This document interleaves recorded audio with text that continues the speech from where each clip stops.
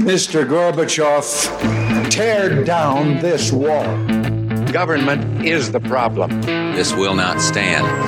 This will not stand, this aggression against Kuwait. Indeed, I did have a relationship with Ms. Lewinsky that was not appropriate. America is a strong force for peace. I know the human being and fish can coexist peacefully. And my vice president has shot someone. Do you smell what Barack is cooking? You didn't build that. Give you all a big kiss, the women and the men. I'll even kiss the men. I'll kiss those big, powerful men. Sit down, you'll hear what I have to say. You're listening to the Oil and Gas Geopolitics Podcast, the show for those who want a spirited, irreverent, humorous, and occasionally informative discussion on the latest geopolitical issues that are impacting the energy sector today. Here is your host, Jordan Driscoll. Welcome to the program, my huddled masses. I am the aforementioned Jordan Driscoll, your industry malcontent and ATM of reckless opinion. Grab yourself a cup of coffee and let's get into it. So we are going to dive right into part 2 of the history of the U.S.-China beef, part 2. All right, and we got a lot to cover, so we're just going straight into this thing, okay? Just right in there. Oh, but we do have to have tradition. We have to have our inaugural sip here. Tonight I've got a nice Earl Grey tea is what we're rolling with. So that's good. We got that going. Inaugural sip is down. The show is officially started. And by the time you guys hear this, hopefully you had a good Thanksgiving, got to spend some time with your family, friends, loved ones, whatever the case may be, and eat your ideal bird of choice for your Thanksgiving meal. And for my overseas listeners, you guys didn't have a Thanksgiving. That's an American thing. So hopefully you just had, a good past week. Anyway, now the pleasantries are knocked out. Let's get into this. So in our last episode, we covered the abortive birth of the Republic of China from the ashes of the Qing dynasty, the warlord era that followed, the Civil War, the eventual rise of the Communist Party of China, and the civil war that they had with the Republic of China, how it eventually resulted in a truce to fight off the Japanese invasion during World War II, before resuming and ending in the fall of mainland China to the Communist Party, and the Republic of China being relegated to the island of Taiwan where they remain today. And following the end of the war, China realized that the U.S. was getting awfully cozy with Korea, and it would put them uncomfortably close to the Chinese border if all of Korea was united by a friendly U.S. government. And so they decided to take advantage of the U.S. overreacting to communist parties across the globe and prop up North Korea as a method of both keeping the U.S. distracted while they sorted out various internal issues and to create a buffer state between themselves and the U.S. And there you have it. For anyone who missed the first episode, there you go.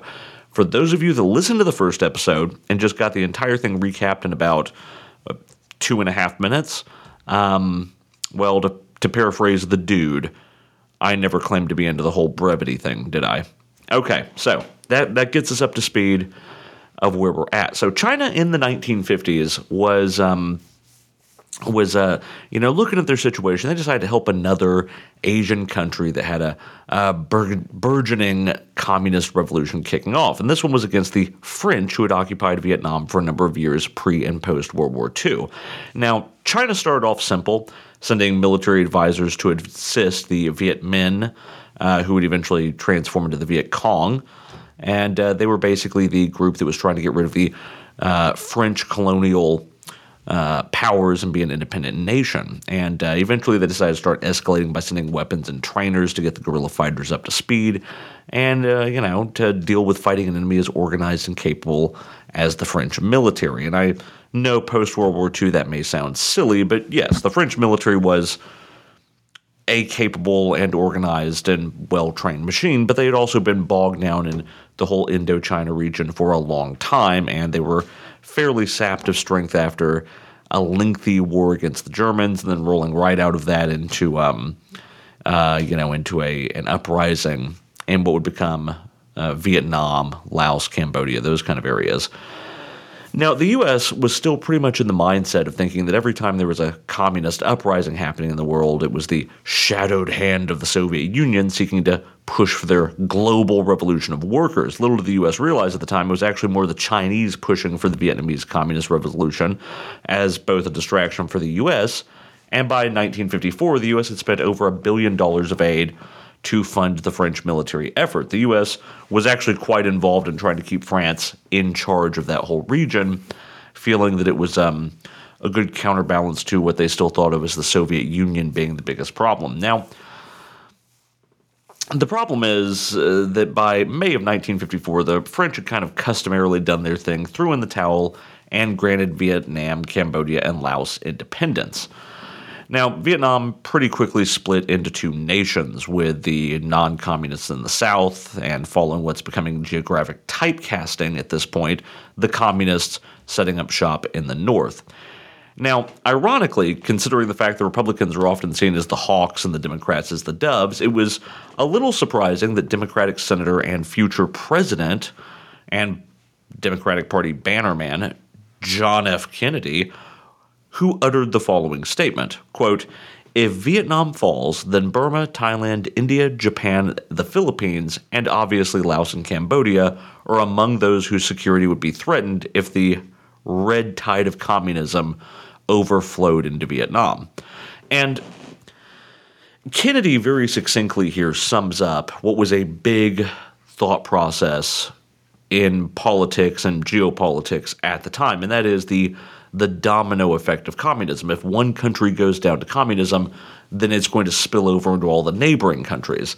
And so the idea was that the U.S., by Kennedy and McCarthy and several other people's thinking, the U.S. had to be really aggressive at stomping out the spread of communism in other countries, no matter the cost.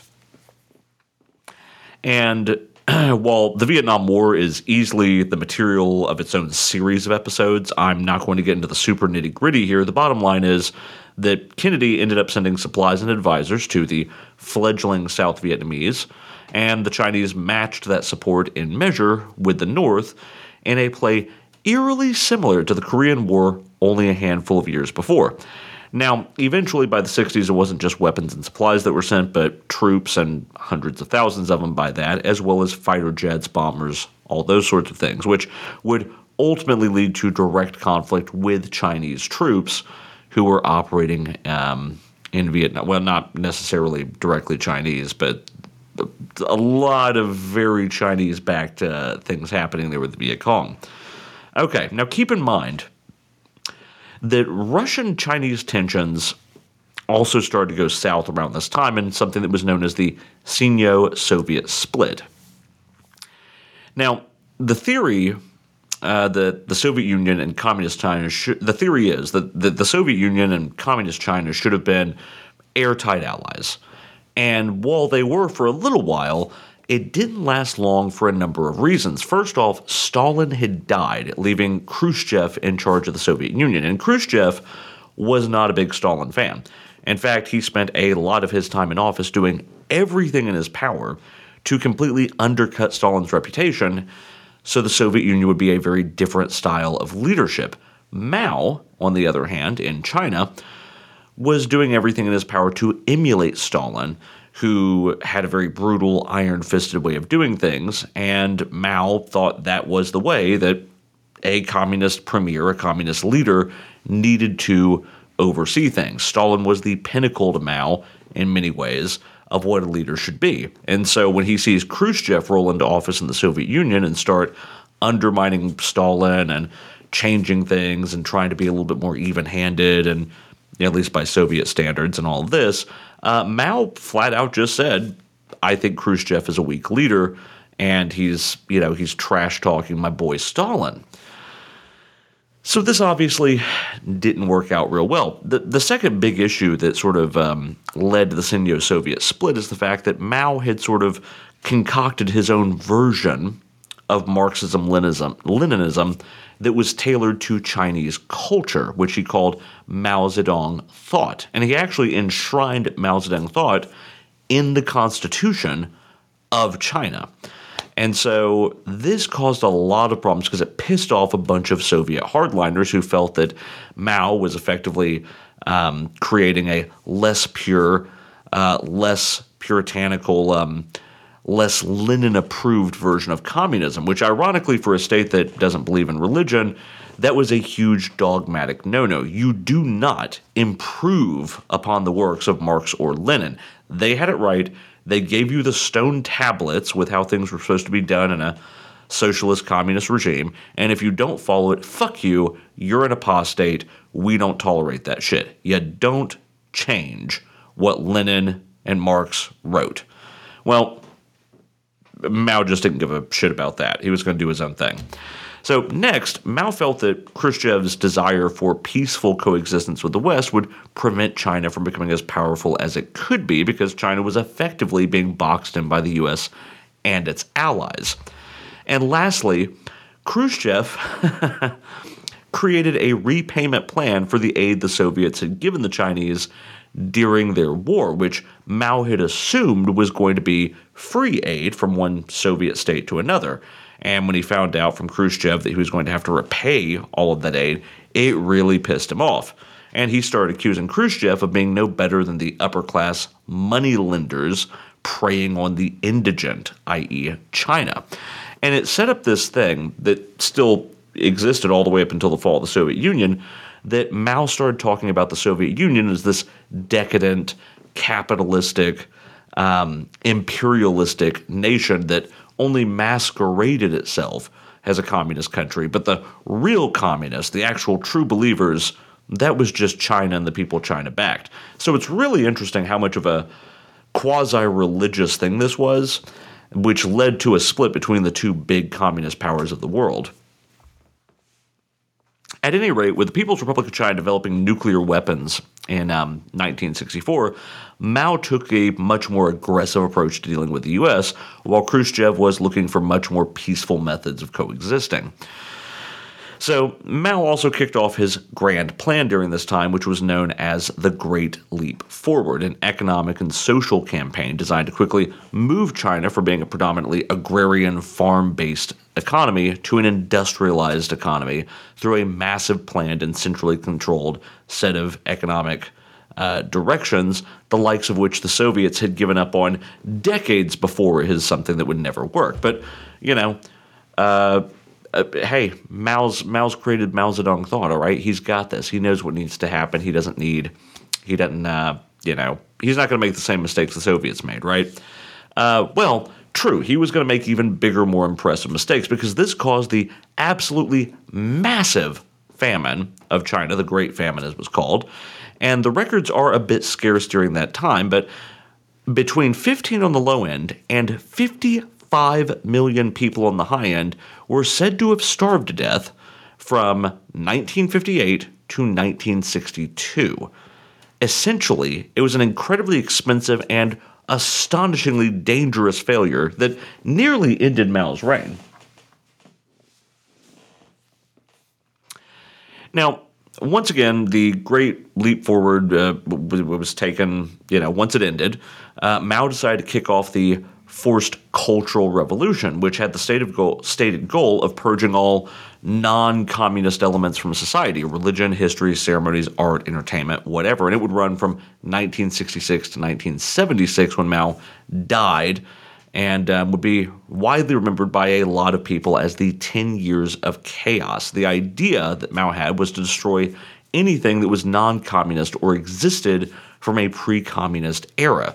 Everything from old customs like religions, traditional weddings, anything that didn't include references to communist ideals or to ideals of Mao, any old habits, old ideas, any of that stuff. Religious sites were destroyed, historical artifacts were demolished, history books from pre-communist China were burned. It didn't matter. But it also included anyone in the government who was questioning Mao's ideas, resulting in thousands upon thousands being purged from society. Many were sent to work camps for quote-unquote re-education, and many, many more were simply taken outside behind the woodshed and shot in the back of the head. During the Great Leap Forward and the Cultural Revolution, China effectively cut off all outside relations with the United States, which in their mind, was still the great enemy of the communist revolution globally, and the world pinnacle of decadent and bourgeoisie lifestyles. So this was quite a thing. Mao had these crazy ideas to try and fast forward the development of China, and while I don't think any of his stuff actually worked, it just caused chaos and hardship for everybody, it is funny how quickly China did manage to sort of get itself there, but all that really started taking off like in the 80s and the 90s and so forth, pretty much once Mao was out of their way. So by 1971, Nixon has been elected president of the United States, and he actually starts secret talks with China as part of his plan to open China to the West and rebuild relations. And by 1972, Nixon historically was the first U.S. president to ever visit the People's Republic of China on an official state visit, or in any capacity for that matter. There's pictures of Nixon walking along the Great Wall of China. There's the old saying, only Nixon go to China, blah, blah, blah. We've all heard of that. Or maybe you haven't, but that's the thing that happened. So this visit was the beginning of a period of time with improved relations with China. Mao died in 1976, allowing less extreme elements to take over, and while the U.S. was still refusing to acknowledge Taiwan as a Chinese possession, China was still a communist country that backed Vietnam and North Korea. After all, much of the anti-U.S. propaganda in China did start to disappear, and relations began to creep their way into normalizing. So while this is happening, relations with Russia and China are completely on the rocks. China is feeling more and more isolated than ever. The rapprochement with the U.S. is, and it was just what the U.S. wanted. For China, it was also kind of a desirable thing too. I mean, the U.S.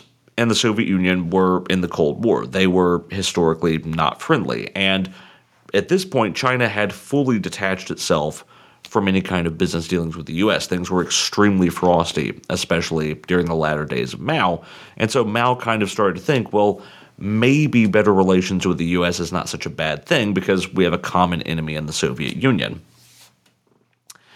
So by 1979, official diplomatic relations were even initiated for the first time between the People's Republic of China and the United States of America. Up until then, they did not officially acknowledge each other. We didn't have ambassadors. There were no embassies, none of that. There was nothing. So 79, that all changed. During the administration of Ronald Reagan, U.S.-Chinese relations were kind of having some weird peaks and valleys. On the one hand, Reagan visited Beijing, and that was highly publicized. He gave a speech that started off well, but then Reagan, being Reagan, went a bit off the script, and he started to praise capitalism, trash the Soviet Union, and talk about the wonders of freedom, democracy, and religion. Needless to say, when he started going on about his personal relationship with Jesus Christ, the Chinese state was kind of like, well, we're not putting this on television, and yeah, Mr. President, we need to just shut the fuck up and stop saying those things in our country. They weren't super thrilled about it. To make matters worse, in 1983, Chinese tennis player Ha Na defected to the United States and then appeared on an Olympic parade float in New York City holding a flag of Taiwan. And when they asked for the U.S. to extradite this person back to the U.S. said no, which further pissed off the PRC. Now, the relations with China and the U.S. would kind of just be all over the charts during the 80s under Reagan. Like, Reagan would do all sorts of things, against the Soviet Union, which China was all for because they didn't like the Soviet Union. On the other hand, he was just a super cowboy capitalist, and they didn't like that. So it really all over the place. By 1989, there was the Tiananmen Square protests, where a lot of folks, primarily university students, protested the lack of real democracy in China, which led to a swift and brutal suppression. Now, unfortunately, the opening of doors to the U.S. and Western culture had the effect of sparking a lot of dissent, just as Chairman Mao had always predicted. That was part of the reason why he wanted to do his Cultural Revolution, shut China off from the West, shut it off from the rest of the world, because he always feared that if those ideas got into China, it was going to cause chaos because you wouldn't be able to control the way people were educated and how they thought about things. So once the Tiananmen Square protests happened, the Communist Party saw the first sparks of real dissent from the population. And then, only 2 years later, they watched the Soviet Union collapse in an eerily similar situation. And it was very clear if something wasn't done to stem the tide of the unrest, the People's Republic of China would suffer a same fate. And this would start a whole series of things. I mean, yes, there was the brutal crackdown of protesters at Tiananmen, but it also caused a lot of U.S. backlash against China from Americans who were otherwise not really thinking China was all that bad. Tourist traffic fell sharply. The Bush administration denounced the repression and suspended certain trade and investment programs, etc. And that's Bush 1, by the way. But China also started to make some inroads internally. They started to introduce limited capitalism, letting people own businesses. They started to do things to ease a lot of the really hardcore communist tenets that had been sort of the milestone for China, with the idea that they had to provide some kind of a relief valve to prevent those protests. I mean, listen, letting people own personal property and stores and get in business and generate some degree of wealth was a price they were willing to pay that did not include them having to actually change their government and give the peasants, an actual seat at the table and turn the country into a true democracy. So that was where that was the give and take they were willing to have. At any rate, during Bush Sr., there were a few other things. For instance, the U.S. and Chinese military arms sales were severed, and which have obviously not been restored. There were a lot of investment in trade programs that Bush Sr. put an end to after the Tiananmen protests. And so this is where tensions start to go from. A lot of the tensions with the U.S. and China earlier on are predicated around China has historically been bullied by colonial powers. China is now run by a communist government. Communist governments hate the idea of decadent capitalists, which the U.S. is the pinnacle of. They hate the idea of colonial powers, which they see the U.S. at this point as being the colonial world power that still exists, the one empire that hasn't been dismantled. And so you have all of these things that are kind of China-centric around the negativity of the relationship. And once things started to open up and look good, then all of a sudden you're getting protests about democracy, and these infectious, evil Western ideas are, tearing at the fabric of our pure Mao Zedong thought socialism. And that was no good. But at this point, we start to have some periods of time where the U.S. actually fucks up its foreign policy with China in some pretty significant ways. Up until now, the U.S. has kind of been doing the whole hearts and minds thing, right? Like, let's just talk about how cool democracy is. Let's sell you some goods. Let's do all that.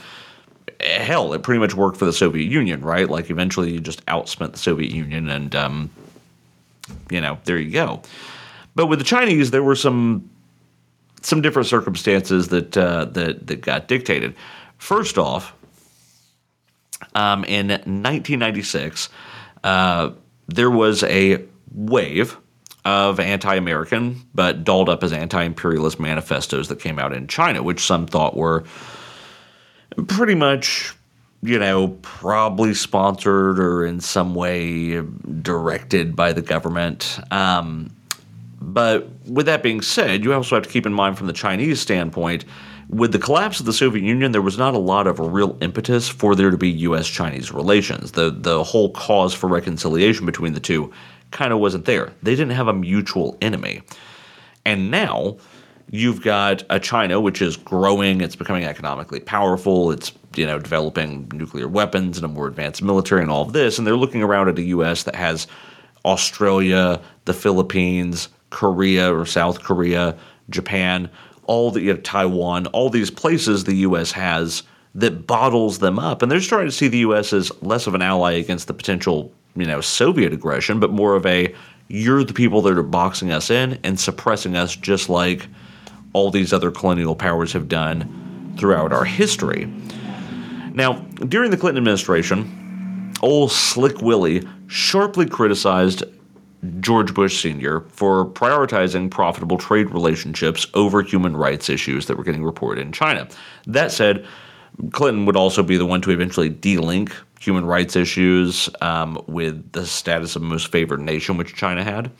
Now, Clinton, to be fair, started off strong. He started off doing some very Trump-like tariffs and restrictions on China. He demanded a number of Chinese actions in order to continue trade, such as, foregoing human rights, letting Tibet be independent, letting Taiwan be independent, etc. But China just absolutely refused to make any concessions on this point, and when they refused long enough and Clinton saw that it was going to cause economic issues, he eventually buckled under, admitted defeat, and went back to business as usual with China. So that's pretty much how that would go with Clinton. But there were a few interesting bumps along the way. First off, in 1993, very early Clinton administration, the U.S. Navy stopped the Yanhe, a Chinese container ship that was sailing in international waters, and proceeded to impound the ship for 24 days for inspection because the U.S. intelligence agency, the CIA, had determined that it was carrying precursors to chemical weapons and it was selling to Iran.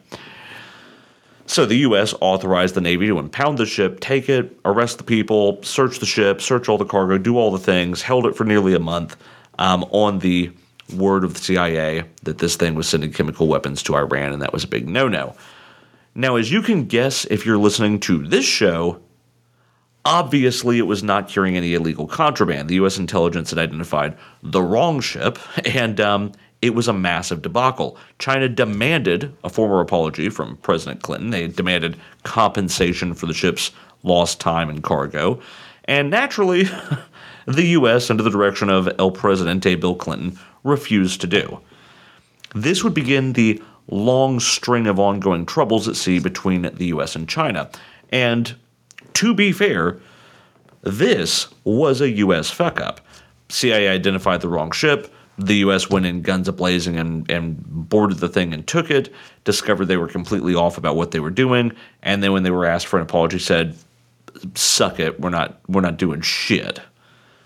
That did not endear the U.S. to China. This would, be this was a bad move on the U.S.'s part. But unfortunately, it doesn't just stop there. Now, Clinton did eventually try and smooth things over by going to China in 1998 and doing a goodwill tour. Now, ultimately, very little was gained, and the Republicans, ironically, bitched that Clinton didn't do enough to address human rights conditions during his trip to China. Now, as you guys know, I'll trash everybody equally on this show, and I'll play favorites. But I want to point out some beautiful hypocrisy here. When it was Bush in charge, it was all about how, with the Republicans, we need to have trade with China and free trade. We need to prioritize trade with them over everything else. And when it's Clinton in charge, it's the Republicans bitching about human rights. You're not doing enough about human rights. Like, what did you expect Clinton was going to do while he's over there? What did you guys? What was he going to go over there and like start busting down internment camps and re-education centers and like freeing everybody himself? Is that what you expected Clinton to do? I mean, what did we think was going to happen? Also, 4 years earlier, you guys are going on with Bush Sr. about how trade is what needs to be prioritized and we can worry about human rights later. Just listen, okay? Both sides, pick a position and just kind of hang out with it for a while, okay? Don't just change it based on who's office. That shit drives me insane. I gotta have a sip of my tea just thinking about it. All right, so at any rate, in 1999, a year later, in the midst of the NATO bombing campaign in Yugoslavia, an American B-2 bomber drops a JDAM on the Chinese embassy in Belgrade, killing 3 and injuring 20. Now, supposedly, according to the U.S. Air Force, the coordinates for the bombs were given to them by the CIA, and when the CIA was questioned, they said, oh, shit, guys, we had a bad map. Sorry about that. China was naturally outraged that their embassy was bombed, and that's kind of understandable. Furthermore, in China, as you would imagine, there was a lot of anti-U.S. Protests and unrests outside U.S. embassies, damaging some, and China demanded some sort of restitution. Now, Clinton did give a formal apology and eventually offered a multi-million-dollar settlement to be paid out to the families of those that were killed and injured. The Chinese have never fully accepted that the CIA was so incompetent as to have the wrong maps of a city they were bombing, especially since CIA incompetence has already been the excuse for a previous debacle. You remember that ship that the U.S. seized back in 1993? So there's a lot of speculation about what happened here. Was it really just the CIA being completely incompetent? I mean, are they just so shit at their job that they've put in the coordinates for the embassy in these bombs, you know? And this was the only bombing mission the CIA provided coordinates for, so it seems kind of suspicious. Some people have suspected that there was maybe some contraband that they were trying to wipe out, and this was the way they were going to do it, or there was some sort of a strike here. You know, there's all sorts of conspiracy theories that this was not. And I do have to say, not being a huge conspiracy theorist guy, but it is curious that the only mission the CIA provided targeting coordinates for is one where the CIA said, "Whoops, oh, I didn't realize we were using old Apple Maps. We weren't using Google Maps, so we hit the wrong joint. Sorry, guys." Like, I don't know, man. That is odd. But also it's a government agency, so incompetence is always a potentially valid defense. So I don't know. But I can see why China was pretty incensed by that. Fast forward just a couple months later in 1999, a Chinese spy is found to be working for the U.S. nuclear lab in Los Alamos and passing off secrets to China about U.S. nuclear weapons development. So obviously that doesn't help things. And as you see at this point, we are really getting into a tit-for-tat Cold War style thing, except the U.S. has probably blown up more embassies than I think we did in the Cold War of the Soviets. So there's that. Anyway, by the time of the Bush administration, Bush Jr. this time, we had the Hainan Island incident of April 2001 when an EP-3 surveillance aircraft from the U.S. Air Force, or actually I think that's the U.S. Navy, collided with a Chinese J-8 fighter in the South China Sea. And tensions were again mounting as Bush started referring to China as the strategic competitor and their strategic adversary, and that kind of inflammatory language dialed things up just a little bit and obviously pissed China off. But funnily enough, by September 11th, Bush's tune towards China started to change. And not long after the towers went down, W started referring to China as a new strategic partner in the war on terror. Bush even started postponing arms sales to Taiwan and having a lot of meetings and interagency cooperation with the Communist Party of China. And the reason was that there were a lot of reasons for the two countries to work together during the war on terror, which we'll cover. One of the war on terror's unexpected byproducts was a brief rapprochement in U.S.-Chinese relations, the reason being that China had its own terrorist issues from Muslim groups, and so they found common ground with the U.S. on that position. They also liked the idea of the United States being tied up in an endless Middle Eastern war, kind of like how Russia was in the last days of the Soviet Union. But they did send money and supplies to the U.S. and NATO operations in Afghanistan and Iraq, and they even voted in support of the U.S. operations at the UN, which is kind of shocking considering where our relationship with China is today. That being said, in 2002, because the fucking CIA, man, in 2002, the U.S., a company in the U.S. had been contracted to build a plane for the president of China. And in 2002, the plane was checked over by Chinese intelligence, where they discovered 20 built-in satellite-controlled listening devices, to which nobody's denied. Like, nobody's answered to it, but nobody's flat out denied it. And it's fucking hell, CIA, really? I hope a lot of this is like, okay, listen, like Boris Johnson, right? He is a buffoon of a man. To all my British brethren and sistren that listen to the show, Boris Johnson's a buffoon of a man, right? Like, he's just a comical individual. Not unlike Trump in a lot of ways, in my opinion. But Boris Johnson really is, he just kind of takes it up to another level in a lot of ways. But here's the thing. I think Boris Johnson seems like a sort of bumbling, silly, overly, like stereotypically crazy British guy. But it's very much like a calculated thing with him, right? Like he sort of knows that if he just, yes, of course, yeah, Boris Johnson, I'm going to skydive in on this thing with the British flags and I'll get stuck for a few hours. It was very silly. But he knows what he's doing. Like he's not an idiot. It's all part of like the sort of the thing it's part of his, he's got the mask and he's playing the card game and Boris Johnson's a crazy guy, but he's aware of what he's doing. He knows what he's doing.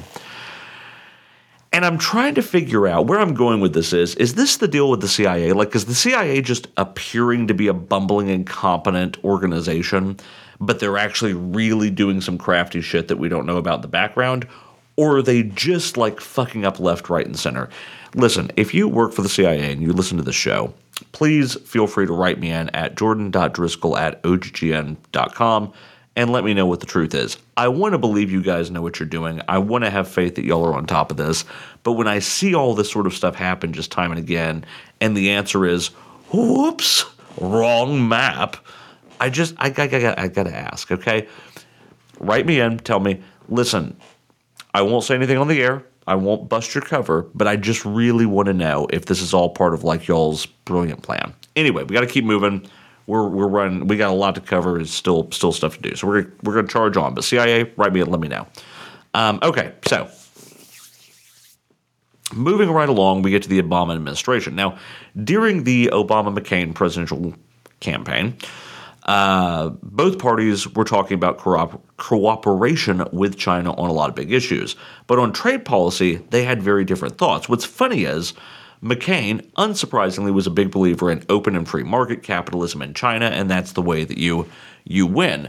But Obama was actually kind of interesting because Obama spent a lot of time during his first election cycle talking about how China was deliberately setting their currency low to benefit Chinese exports. And what's ironic about that is literally the exact same argument that President Trump would later make about China less than a decade later when he kicked off the trade war with China.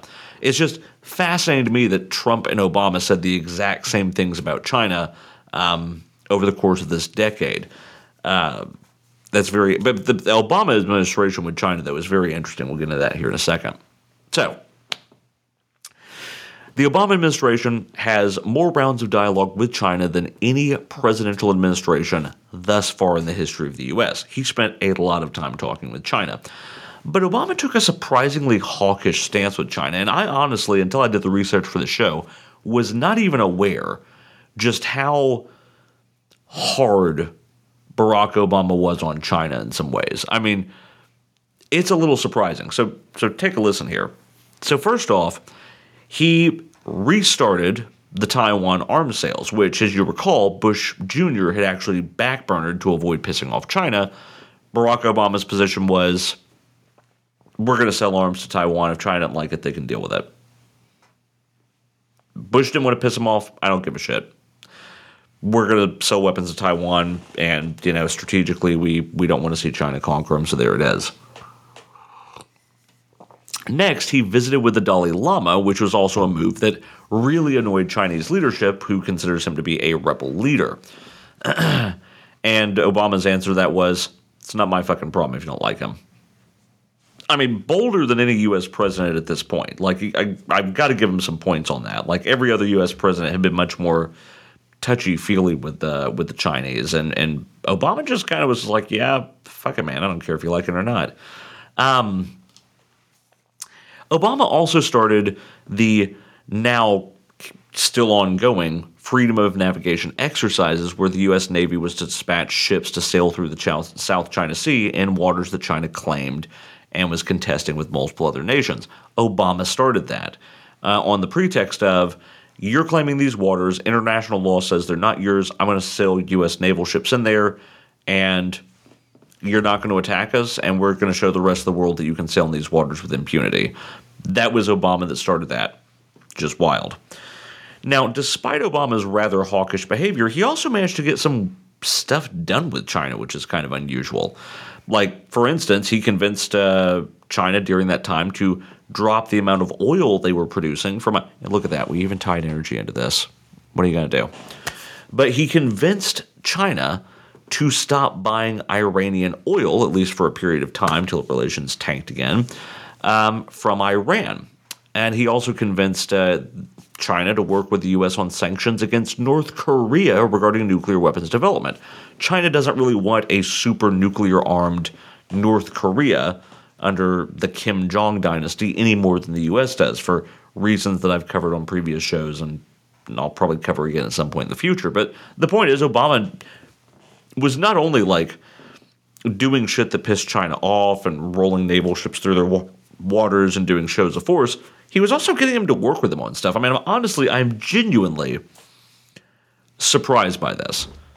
I did not think he had taken as hard of a stance with China as he had, or that he had accomplished as much as he had with China. So, I mean, I will give points to President Obama. He did more here than I realized. So anyway, that being said, if you think the Obama administration was more hawkish than China than you might have imagined, and they were, then stand back and stand by, because the administration of Donald Trump will crank that up to 11. So in 2017, Trump terminates the Joint Commission on Commerce and Trade with China because he felt they were hosing us in trade deals, which I don't disagree with. Of course, Donald Trump's never met an international agreement he didn't like just throwing in the shredder, and this was one of the early ones that he yanked off. So Joint Commission on Commerce and Trade, boom, done, fired. Second, he started issuing national security levies on steel and aluminum imports from China on the grounds that they were beating us in business and all this. Again, I mean, the bombastic language, take all that out.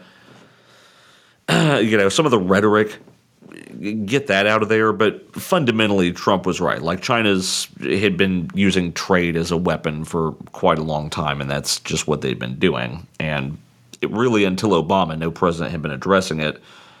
And, I mean, even Obama didn't address the trade stuff nearly. Obama was militarily very aggressive with China, but he was not trade aggressive with China.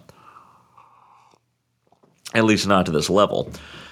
Furthermore, China responded by, of course, levying punitive tariffs on 128 categories of goods imported from the U.S. Trump then decided to call that and match them and say, okay, well, we're going to put 25% tariffs on pretty much all Chinese goods to offset the trade imbalance. Then, at the behest of President Trump and the U.S. government, the Huawei vice chairwoman and CFO, Meng, and I'm going to butcher the name, Wanzhou, was arrested in Canada in December of 2018 for supposedly helping China bypass Iranian sanctions, and had her charged with bank fraud. Now, eventually the case was dismissed and she went back to China, but it was definitely a fly in the ointment of U.S.-Chinese relations. But again, Trump, if Obama was willing to piss him off, Trump way did not care. In 2020, relations with China took an even more bitter turn when President Trump repeatedly took to calling the COVID-19 pandemic the Chinese plague, which naturally they didn't appreciate. Now, Trump also proceeded to add numerous restrictions to Chinese businesses in the U.S., revoked thousands of Chinese visas, ramped up arms sales to Taiwan massively, and he also continued and increased the Obama-era policy of naval patrols through the South China Sea. Now, by 2021, China was real happy to be rid of Donald Trump. They were quite excited to see Joe Biden get elected, and they initially assumed that Joe Biden was going to be as warm and inviting as your Nana during Christmas break when she offers you a plate of cookies. But weirdly, Biden hasn't exactly been the pushover that China was hoping for. He took Trump's freedom of navigation patrols and increased them. He took Trump's China-era trade policies and continued them. He even increased some of the tariffs that Trump had put in place, which is completely not what anyone expected Biden to do. I mean, again, I would not have thought that Biden would take such a hard line on this, but it's like he took what Obama did, took what Trump did, and said, yeah, lads, I'll have a bit more of that too. Yeah, why not? I mean, say what you will about Biden. I'm honestly, again, quite surprised with the hard stance he's taken on China in a number of these things. And if you are someone who agrees that Trump's hard stance on China is understandable and makes sense and all of that, then you've got to be a little impressed that Biden's actually kept it going as he has. If you're someone that disagrees with that, then, well, stay mad. Anyway, Biden even expanded Trump's Executive Order 13959, which prevents American investors from investing in Chinese companies identified by the U.S. government as having ties to China's military or surveillance. And in late 2021, the Biden administration even agreed to sell nuclear attack submarines to regional allies in Australia, something which has never been done. So yeah, Biden has weirdly managed to up the ante on a lot of these things in the Trump-initiated trade conflict and the Obama-initiated arms sales, and he's even managed to he's gone a bridge further than either of them, and I'm frankly surprised. Really, the biggest misstep in the Obama administration thus far has been the 2023 Chinese spy balloon debacle, which I've touched on before, and for a lot of reasons. I'm not going to go into the whole story here, but the bottom line is that the spy balloon, not shooting it down once it got over land makes sense. It's very hard to shoot down something like that and know where it's going to crash, and it's not going to hurt anybody, and at the altitude it's at, a lot of technical reasons why it's hard to get up there. My whole beef with the spy balloon thing is it should have been shot down before it ever got over land on the Pacific side. But again, I've touched on that at length in prior episodes. I'm not going to do it here. But anyway, that covers the history of the U.S.-China beef. There has been tit for tat on both sides. The U.S. has made some pretty big fuck-ups, but to be fair, China has been ruled by a crazy man for a large portion of its existence as the People's Republic, and his opinions have massively colored how China sees itself in the world and the U.S. So, hopefully, this two-parter episode has helped give you some context and education on why things are the way they are between the U.S. and China. Hopefully, you found this interesting and entertaining, of course, and yeah, there we go. That's the show, and I've actually run a little bit longer than I intended, but like I said, we had a lot to cover. At any rate, this is Jordan Driscoll reminding you that I don't own my own little red book. So don't report me to the CCP. Catch you guys on the next one. Join us again next week on the Oil and Gas Geopolitics Podcast, a production of the Oil and Gas Global Network. To learn more, go to OGGN.com.